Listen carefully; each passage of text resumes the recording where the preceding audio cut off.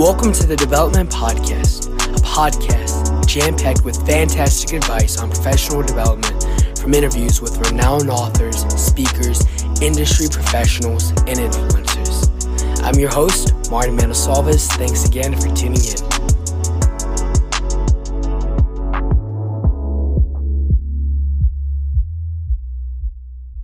Hi everyone, thank you so much for joining in. Today I'm excited to have Luke Kuepfer share about serving leadership. Why is it important? What type of value does it bring to an organization, and how does it really look like? Serving leadership is about casting vision and serving and empowering your people to fulfill the mission and values of your company. But the problem is when we think of service and putting others before us, that's not always easy, and it really does take a lot of humility to do so.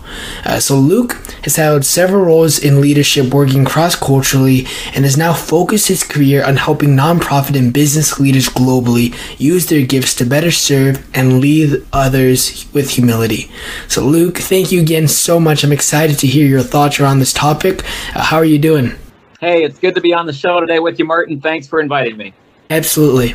So can you start us off by just sharing a bit about your previous experience and leadership and some of the things that you've been involved with? Sure. I actually grew up in Southern Ontario, Canada. I was a missionary kid. My dad was both a pastor and a missionary and a business owner. He pastored a very small church. But when I was like 4 years old, moved to El Salvador. And of course, that made an indelible impression on my life. And then after moving back at age 7, Dad joined 3 different mission boards. Probably the primary one that had the most impact on my life was Voice of the Martyrs, which works with the persecuted church around the world. And just had a lot of people coming in and out of our home. So that had a lot of impact on my life. I turned out to be a school teacher at age 19 in Western Canada.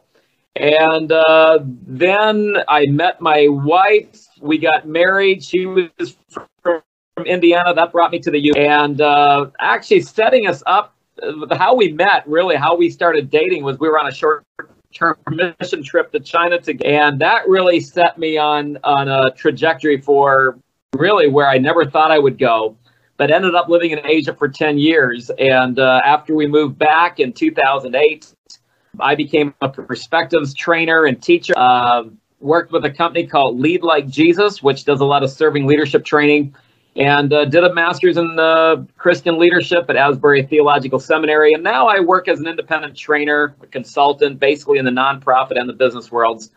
And I've got 3 websites. Probably the most important one is just my name.com. So it's lukekuepfer.com.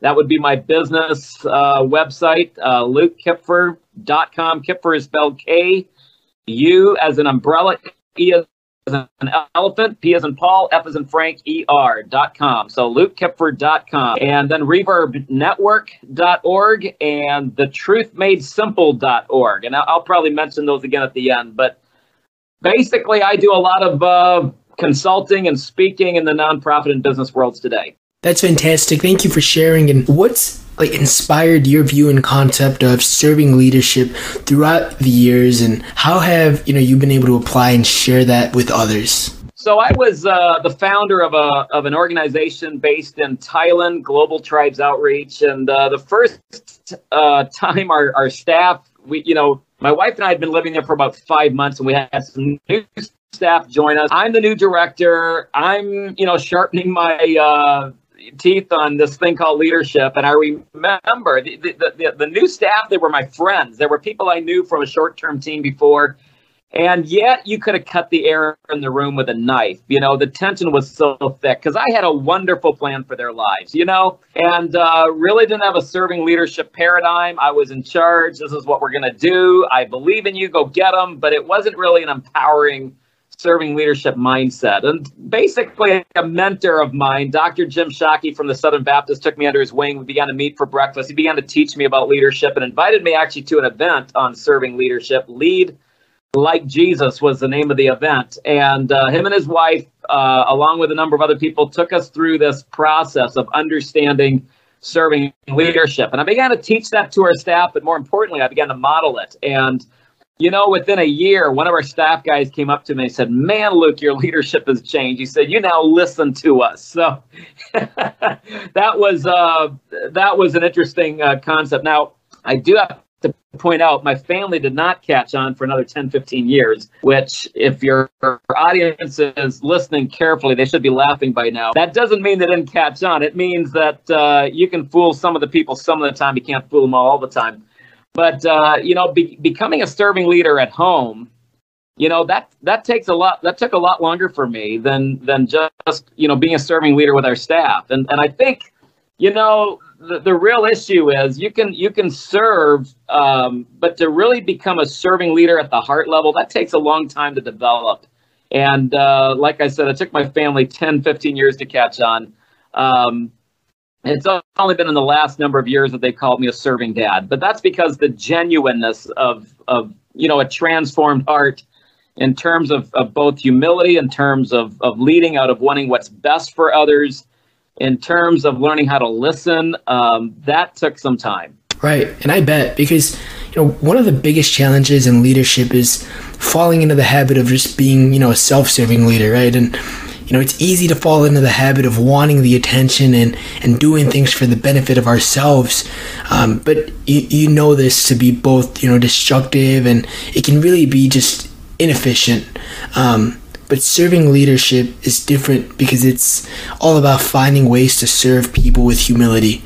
So, what helps you shift your focus from yourself to others? Yeah. How do we shift to others? That's a great question. I think when you realize your mission is bigger than you, I think that's a great starting point. We need to realize that it's not about us primarily. We're called to make the world a better place, that our leadership is about something bigger than us. It's a stewardship. We're here for a period of time, and within this time frame, we have the opportunity to make the world a better place, to change lives, to introduce, new concepts, ideas, processes that will make the world a better place. Leadership is bigger than us. And when you realize that, I think, real success begins to happen because you raise up successors. But when leadership is about you, you're not concerned about raising up successors, right? But true success is really what happens after I'm gone. What happens when I'm not in the room? That really is a gauge on how successful I am in my leadership. And so it's not about others. If it's about me, leadership is very small. It's a small-minded leader who's only doing things for themselves. And I think along with that, I would just say that it comes with a generosity or a scarcity mindset. If you've got a scarcity mindset, there's only so much pie to go around. You're going to be very focused on yourself. What do I get out of it? But when you have a generosity mindset, there's plenty of pie to go around. There's lots to be done. There's plenty for everybody.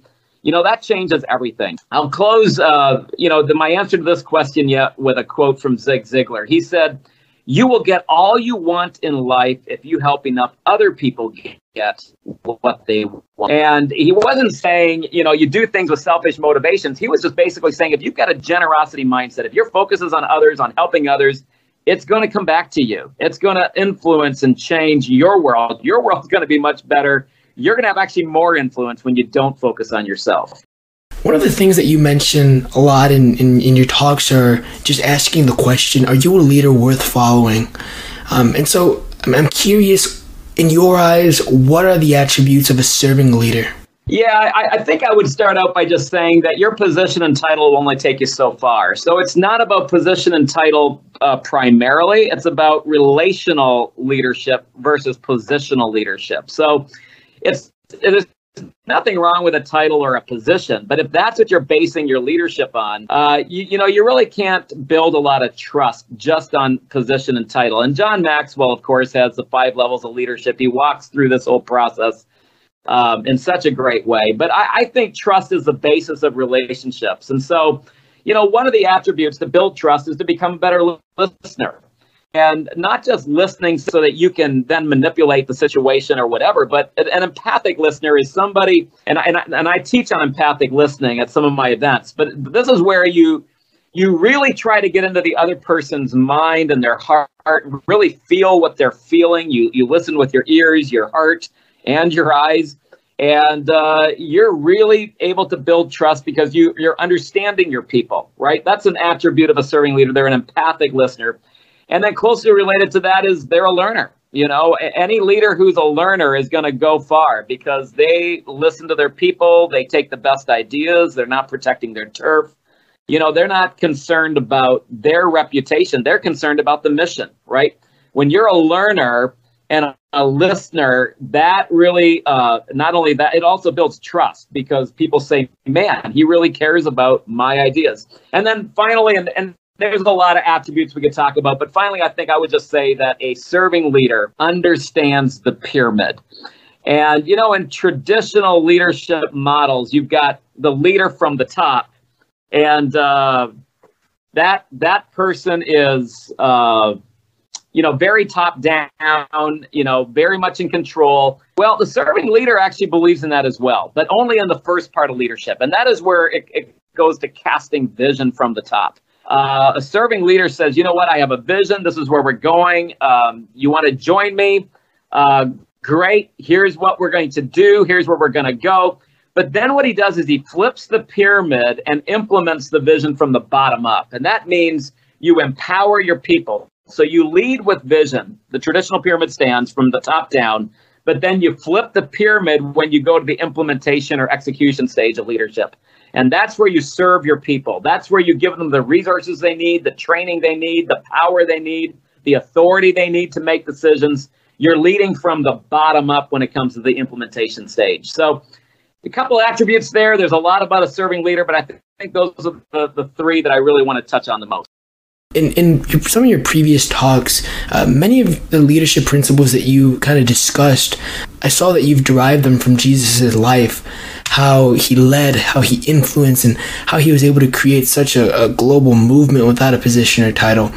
So I'm curious, what are some ways that we can do likewise and lead with a mindset of influence rather than authority? Yeah, Jesus is the greatest leadership role model ever. At least that's how I would rate Jesus. And, he had influence. You already mentioned that. Leadership is influence, pure and simple. In fact, John Maxwell has always said that. Leadership is influence. It's not about a title. It's not about a position.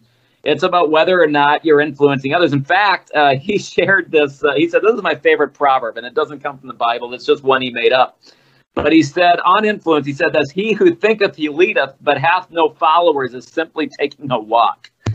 And so, if you don't have any leaders, you're really not, and by the way, Jesus didn't have a position and title, right?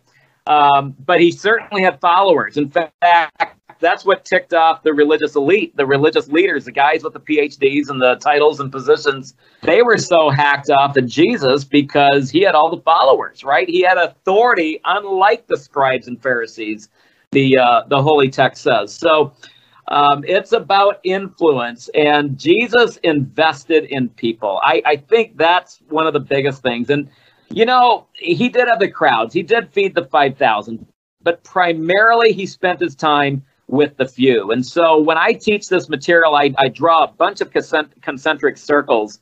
And at the very, very center of those concentric circles is Jesus himself. Jesus had to lead himself before he led others. And that's why you read about the three temptations in Matthew 4 and Luke 4, where he went out into the wilderness and he overcame three big temptations. And that's what made him a leader worth following. And then, of course, he had the 12 disciples. But even out of the 12 disciples, he had three. We call that the inner circle. Pete, Jim, and John. They're the ones that went up Transfiguration Mountain. They're the ones that went into the inner room to see that girl raised from the dead. They're the ones that went into Gethsemane. So Jesus even had, out of his 12, he had a smaller circle. And which I find is fascinating because, there was this really brilliant Italian guy, I guess, by the name of Pareto, that came up with the Pareto rule called the 80-20 rule. Spend 80% of your time with 20% of your people. But, Jesus came up with that way back in his time. Basically 3 out of 12, that's 75-25. It's pretty close to the 80-20.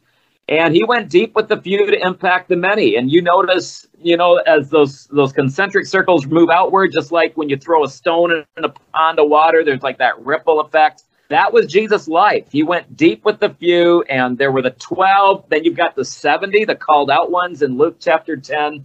When you get to the upper room, you got 120. By the time of Pentecost, there's 3,000 people.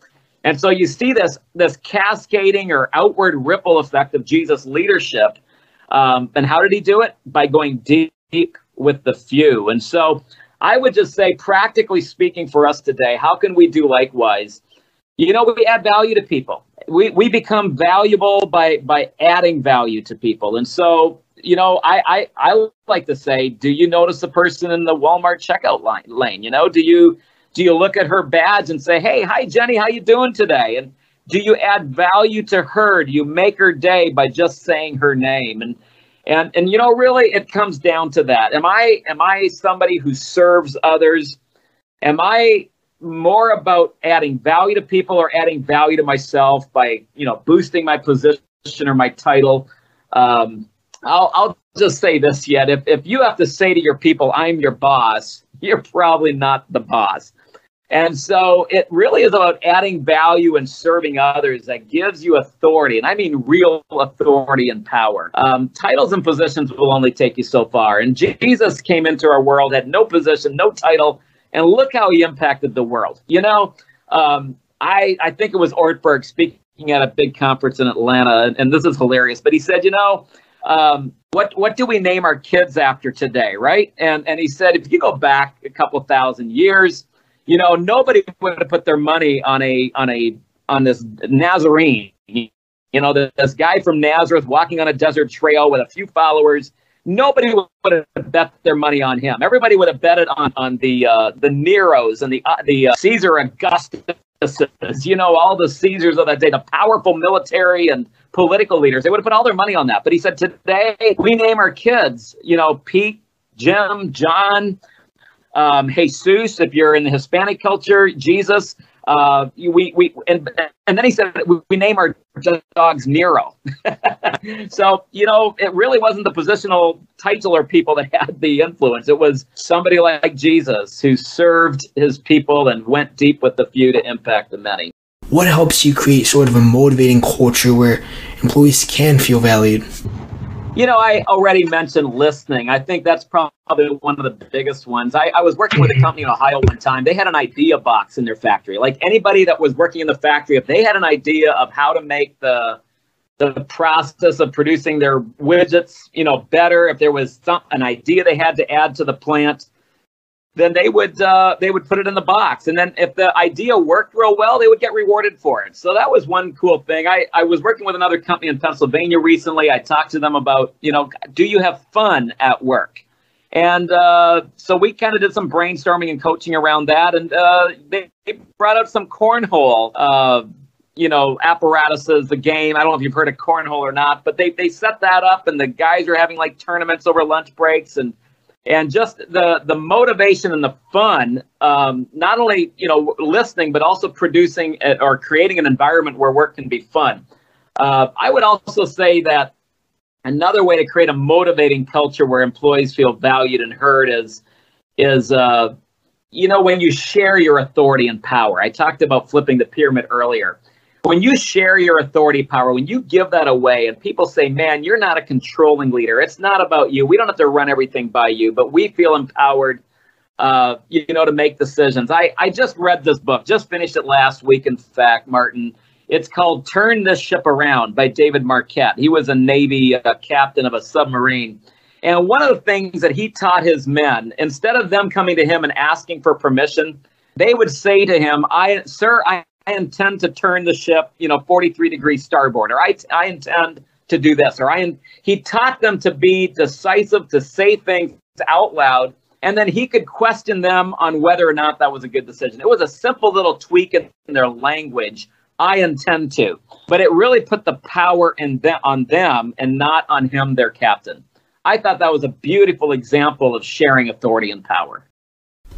So, a while back, I listened to a podcast by Patrick Lencioni, and one of the things that he mentioned was on leadership. Most people don't really want to change the world, but they want to be known as the person who changed the world. What are your thoughts around that? Because I think we can easily fall into this habit of, the pride that comes with it, right? How do we break out of it? Yeah, and Lencioni is just fantastic. I love his book, The Five Dysfunctions of a Team. He's just got great stuff, doesn't he? Right. This quote reminds me of a story of a little boy who went with his mother to hear a famous missionary speak, and seeing all the attention that the missionary was getting, the boy whispered to his mother, "When I grow up, I want to be a returned missionary." He loved all the accolades that the missionary was getting. I think most people honestly are not ready to do what it takes to change the world. It takes hard work. People who just want the accolades, they want to be known as the person who changed the world. They don't realize that it takes time and it takes hard work. It takes what I'm calling persistent consistency. Persistent consistency. In other words, consistently showing up with quality work over time. It might take a long time until you begin to change the world, but all those little seeds that you planted. And so maybe the best way to explain this is with the metaphor, a bamboo. Bamboo can shoot up to 80 feet in 1 year, especially if you get a certain species out of China.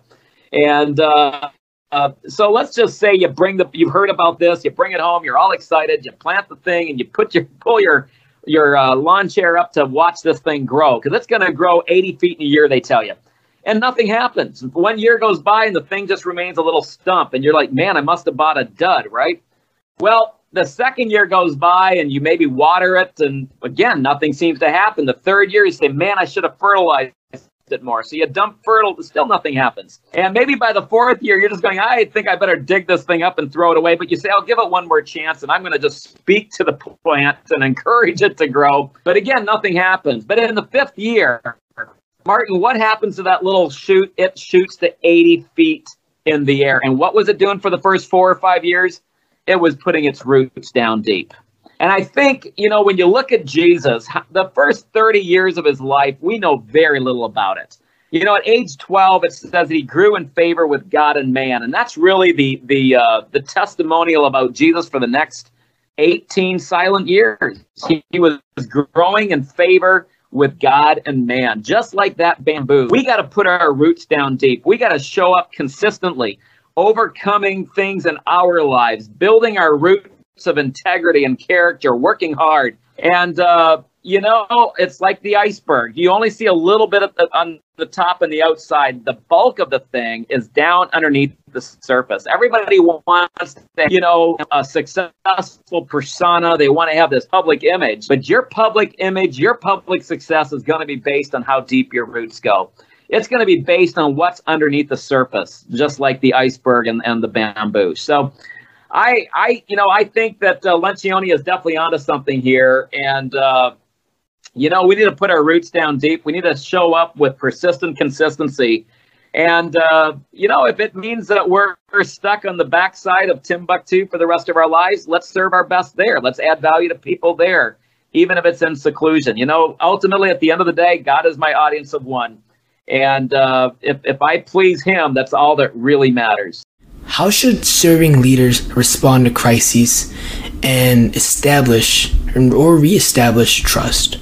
Yeah, I think the best thing I can do on answering this one is point you to a resource. It's on my first page of my website, LukeKuepfer.com, which is LukeKuepf. PF is Paul Frank, PFER.com. That's LukeKuepfer.com. And right up in the top right-hand corner, there's a free download button you can click, and it's how do we respond to crises? How do we lead through crises? And on that brief sheet, I basically named 3 things: compassion, clarity, and creativity. We have to be empathetic and relatable during this time. We've got to share feelings, but also impart hope to people. If necessary, I think we need to cut our salary and model sacrificial giving in our time, our energy, and our resources. I think that's the way we need to lead with compassion as leaders. We need to take cuts. I think we need to address urgent needs while also maintaining a focus on our people and the ultimate mission. When it comes to clarity, I think we need to be clear about our vision, and we need to outline flexible plans to navigate through crises. We need to be, back to the pyramid. We need to be sharing from the top with clarity.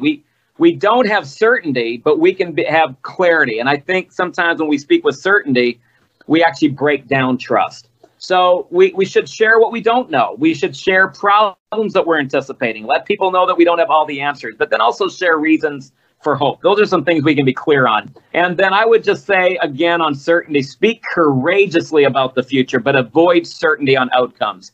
Here's what we know. Here's where we're going. Here's what I'm clear on, not certain about it, but this is what I do know. And so compassion, clarity, and the last one is creativity. I think, with great crises come great opportunities, right? So, this is a time of being creative. Get your team together, brainstorm with them about opportunities to launch new products and services. I know this last year, I'm a guy that's on a stage most of the time. Well, this year I had to change, and I had to invite people to my stage, which turned out to be the Rocky Mountains of Colorado. And I brought people out there and taught leadership while we were hiking up 14,000-foot mountains. It was fantastic. I had to come up with some creative new ideas, and it went so well that I'm planning to scale that up like 400% next year. Another point on creativity is we can restructure our systems, with safety as a big goal, right?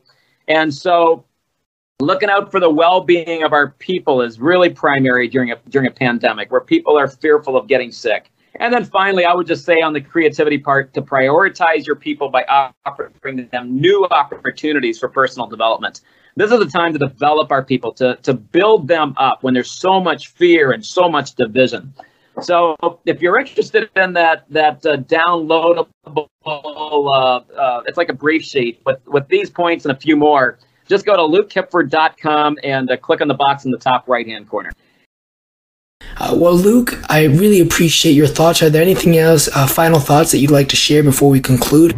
I'll close with some words from Tony Campolo, and this is from one of his books, probably written 30, 40 years ago, called Who Switched the Price Tags? And he tells a story of a Black Baptist preacher who's talking to a group of college kids, probably people your age, Martin.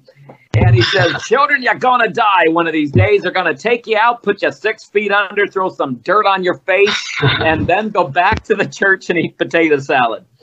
And he said, the Baptist preacher, he said, when you were born, everybody was a laughing and you were a crying. But he said, now that you're dead and gone, will everybody be a crying and you be a laughing?